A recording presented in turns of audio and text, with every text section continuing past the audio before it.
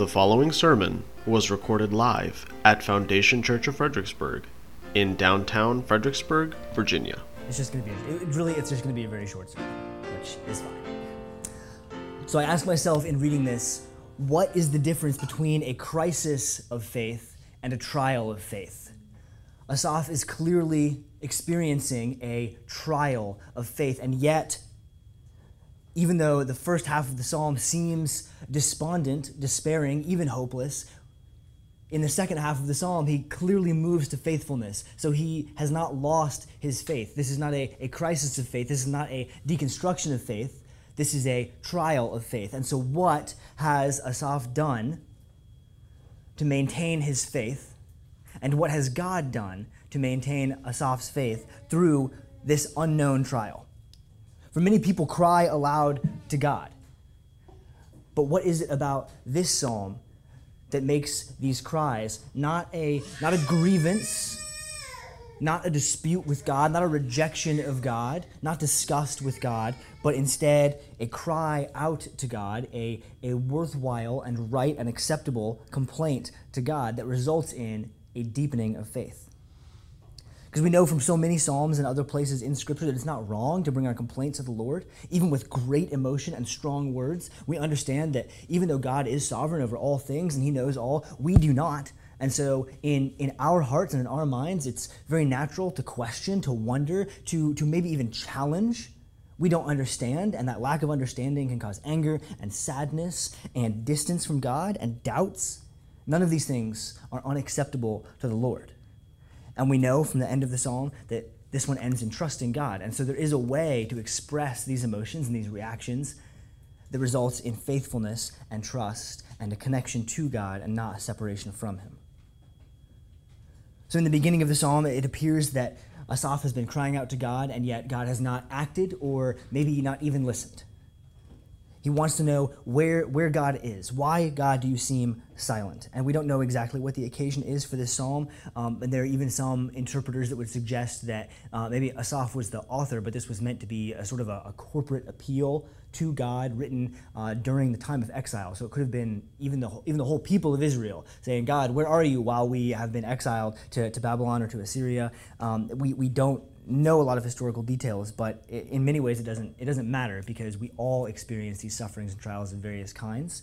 And so even though we may not have the exact same situation as the psalmist, we experience so many of the same emotions and the same reactions that there is still much to be learned.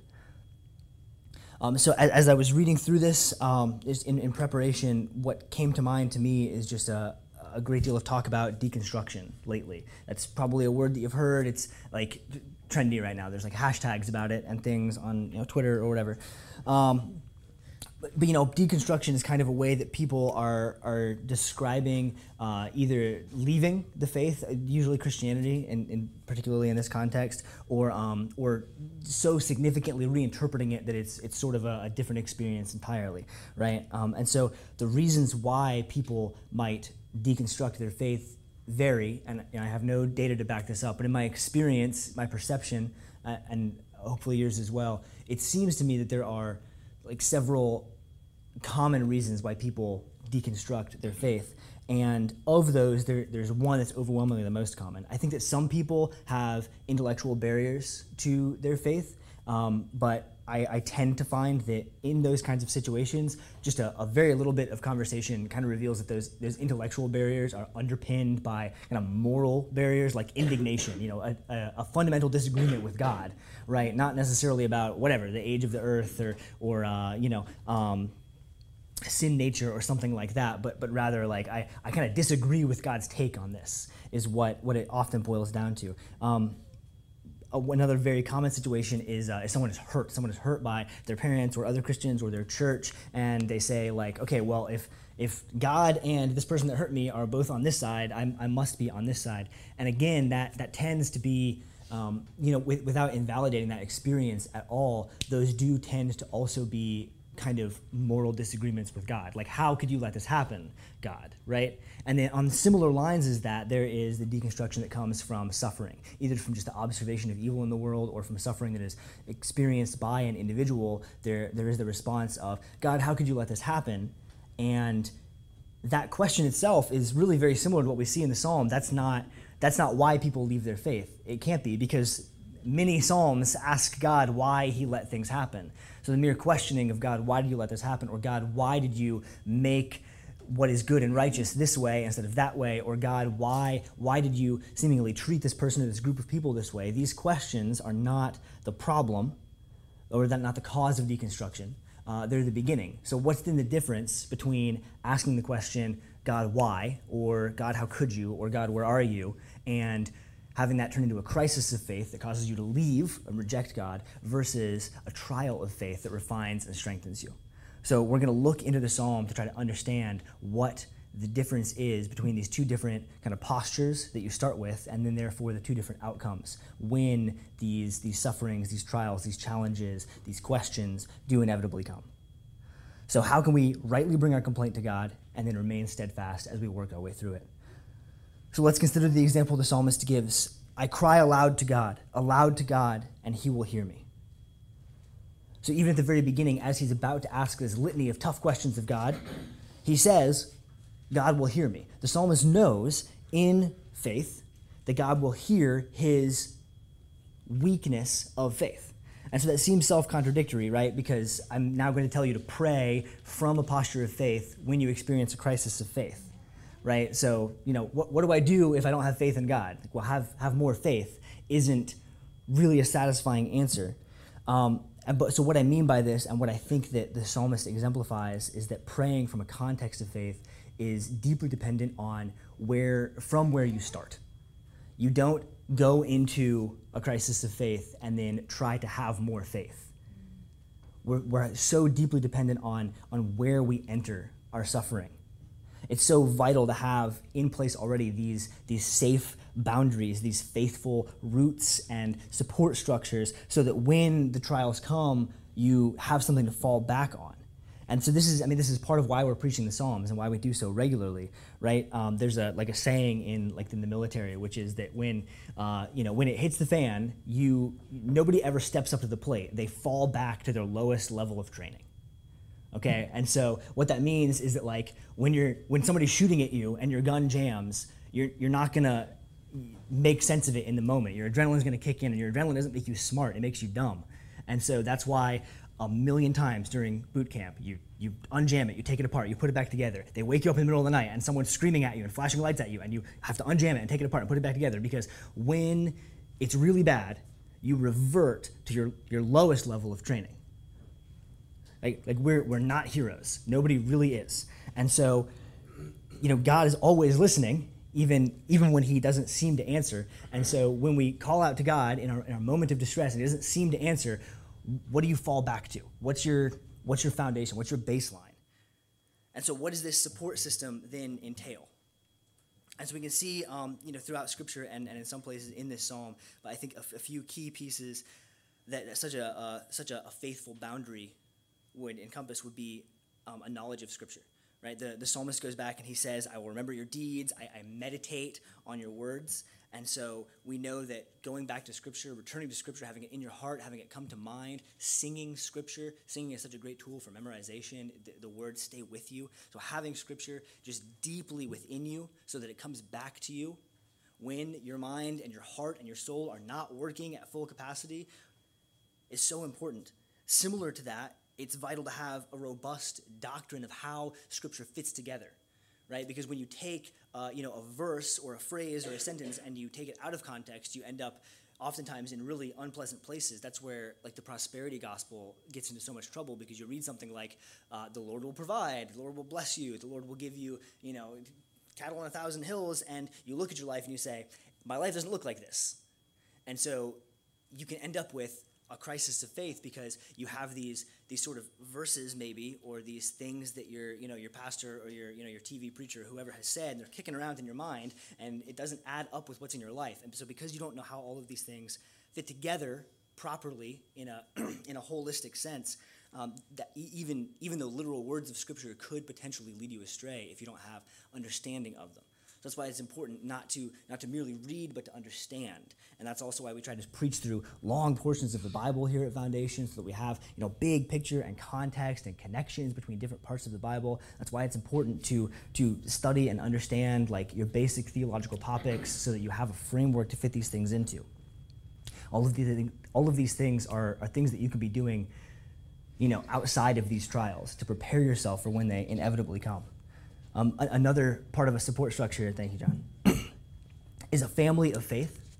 And this can be your actual family. I'm incredibly blessed to have believing parents who are godly and wise, and believing grandparents who are godly and wise. And so it's an incredible blessing to have that. But you can't choose that. And so understanding that not everyone has that to pick from and to go to, your friends that you choose to associate with and your church that you have committed to be a member of are also part of your family of faith.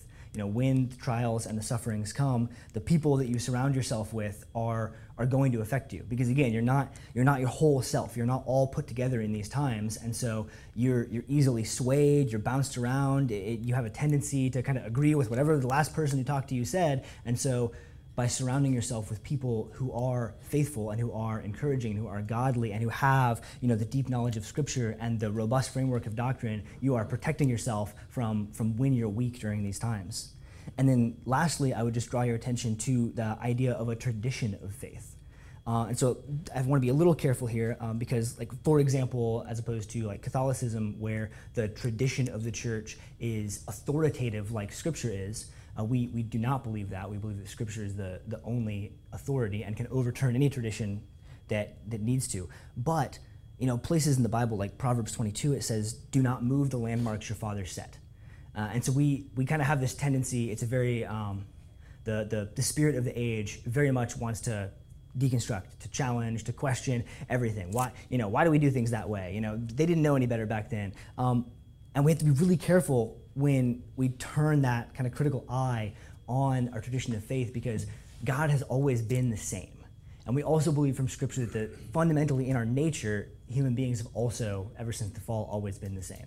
And so many things change, and we have problems that people 100 years ago could never have dreamed of, and the economic circumstances this year are different than they were 10 years ago, and there's so many different variables, but there are some things that aren't variable. And so these traditions of faith can be extremely valuable to us, because some of the problems that we have dealt with, the circumstances are different, but the problems of the heart that we deal with are all known. No one has ever felt a feeling that no one's ever felt before. And so Christians and our fathers and mothers and ancestors and believers in all ages, they understand our suffering and have learned and grown and written and prayed for us. And so we have to be very careful not to reject those things just out of a dismissal for tradition. And so a deep knowledge of Scripture, a robust doctrine, a family of faith, and a tradition of faith are fences, bulwarks that you can build ahead of time, so that when the trials of faith come, you have these things to fall back on. So you're not relying on your strength in the moment, your willpower, your ability to piece things together when it's really chaotic, but you can always fall back and rest on these reliable things. And so faith such as this, it does not lessen the sting of suffering. Please don't think that I'm promising any less pain when the trials come. But this faith is a wall, and it's not. We think of a wall as a way to keep an enemy out, and that is certainly true. But a wall is also a way to keep you in. When you just are poured out, the wall holds you in. And so this servant of God on a firm foundation, when trials come, what then does he do? And from the Psalm 77, we see that he commits his entire self to his prayers to God. My hand is stretched out. You hold my eyelids open. I'm so troubled that I cannot speak. He is physically committing himself to this act of prayer. There's an intensity and a seriousness there. And because he has these faithful boundaries, he doesn't feel the need to hold anything back. The psalmist gives over his entire self, because he has the boundaries of trust, the fences, the faithful structures already in place. And so now that he cries out to God, He even himself says he doesn't hear a response. He's leaving it all out there, and he's saying, God, please, I'm begging you, speak to me.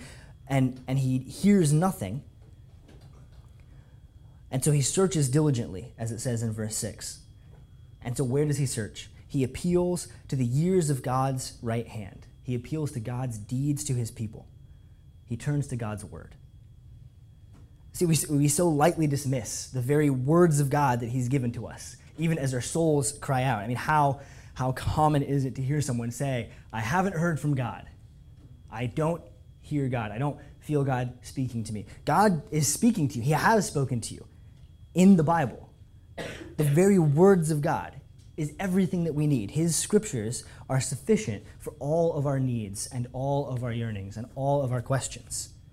God is never silent because he has already completely given us a revelation.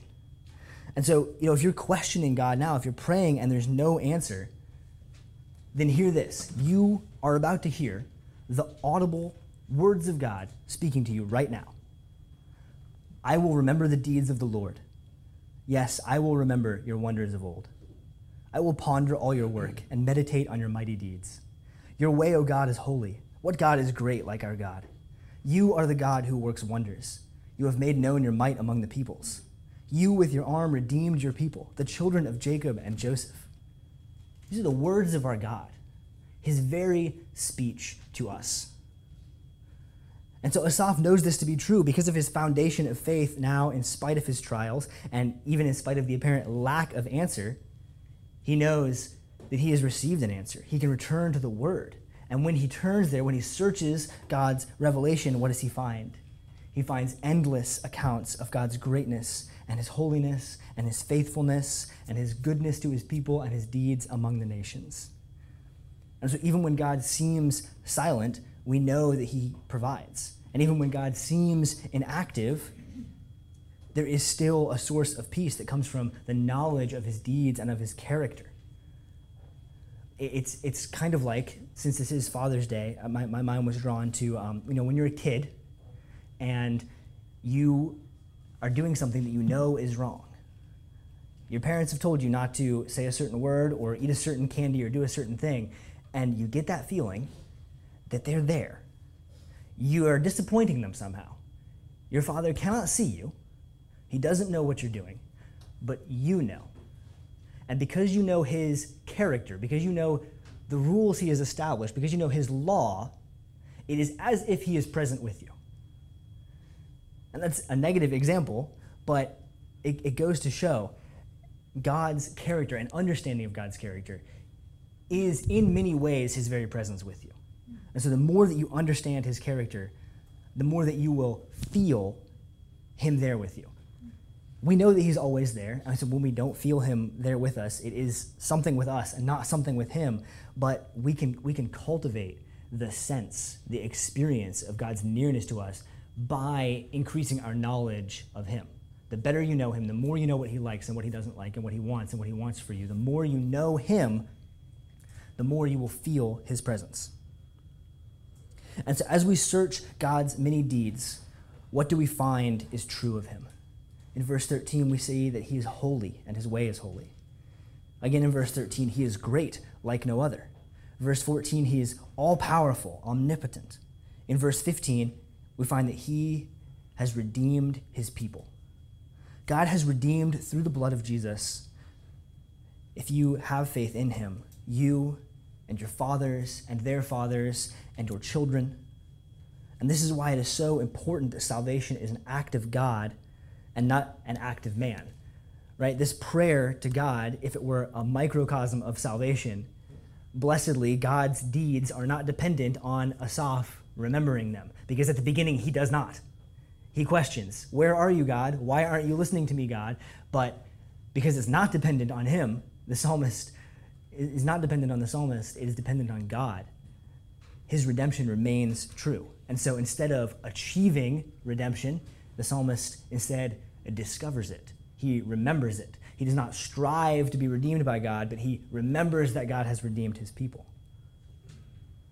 And so we can then stand back because of Jesus' death and resurrection. We have even more assurance than the psalmist would have at the time. We can stand back and look at a completed work. It is finished. The final product is done. And we can stand back and look upon it and remember. We wait for nothing.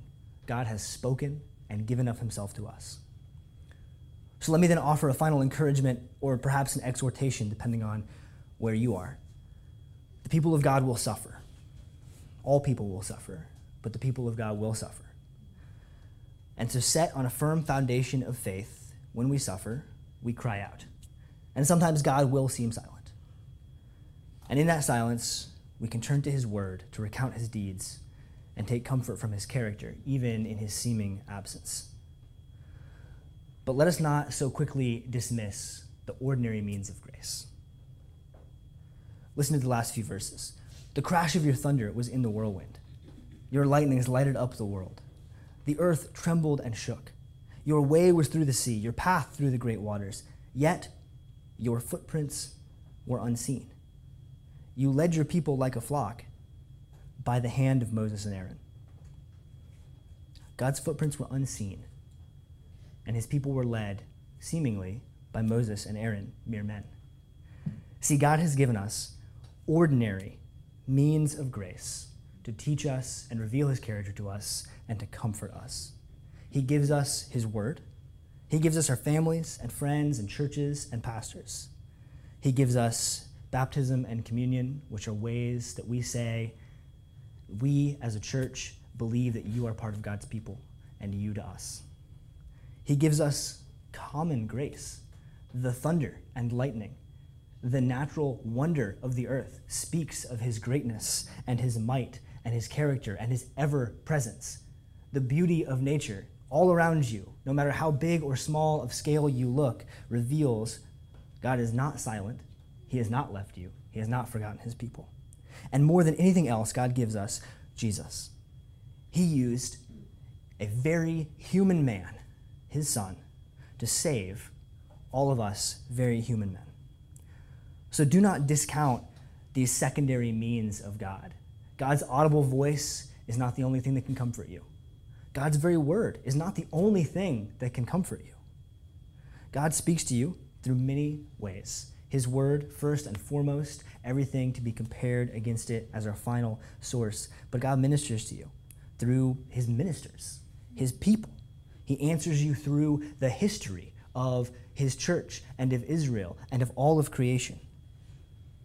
And he saves you through his simple human son dying an ignominious death that is yet all of our comfort and our salvation. So then do not fear trials. If you are not amidst a trial today, take your time to build your fences and your walls. Ingest the word. Dwell on it. Pray to God. Ask him to give you a desire to know him and his character. Draw deeper connections with the people of God, with your family and your friends and your church. Commit to be a member at a church, someone who can hold you accountable, but also to care for you in those times of distress and assure you that it is not dependent on whether or not you feel like God is there, but in fact you have a body of believers who agree God is with you, even when it doesn't feel like it. If you are in the throes of suffering right now, we're here for you.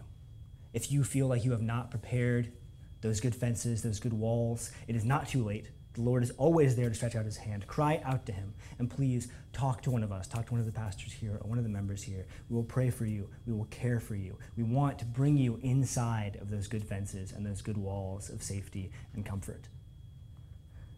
Do not let a trial of faith become a crisis. Let's pray to God and ask him to comfort us with all of his many means, even when he seems silent. God, we know that you are always there.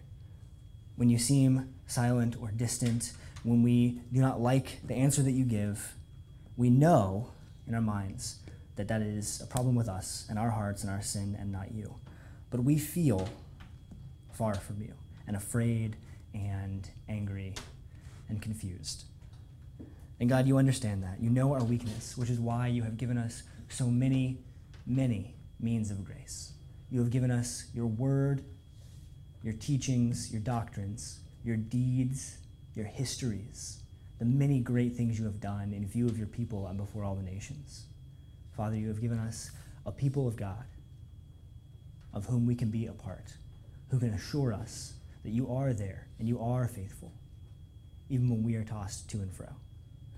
God, you have given us the beauty of creation to remind us of you every day and let us wonder at your majesty and remember that you are always there, every time and every place, in the biggest and smallest sense.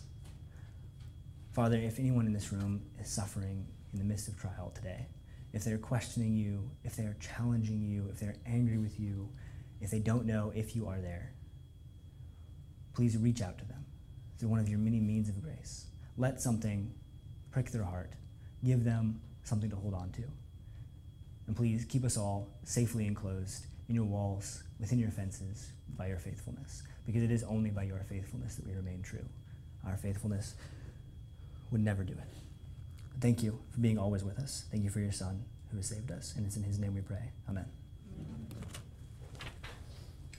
All sermons are released under a Creative Commons, non-commercial, no derivative 3.0 license. If you would like to learn more or listen to past sermons, please visit us at foundationfxbg.com.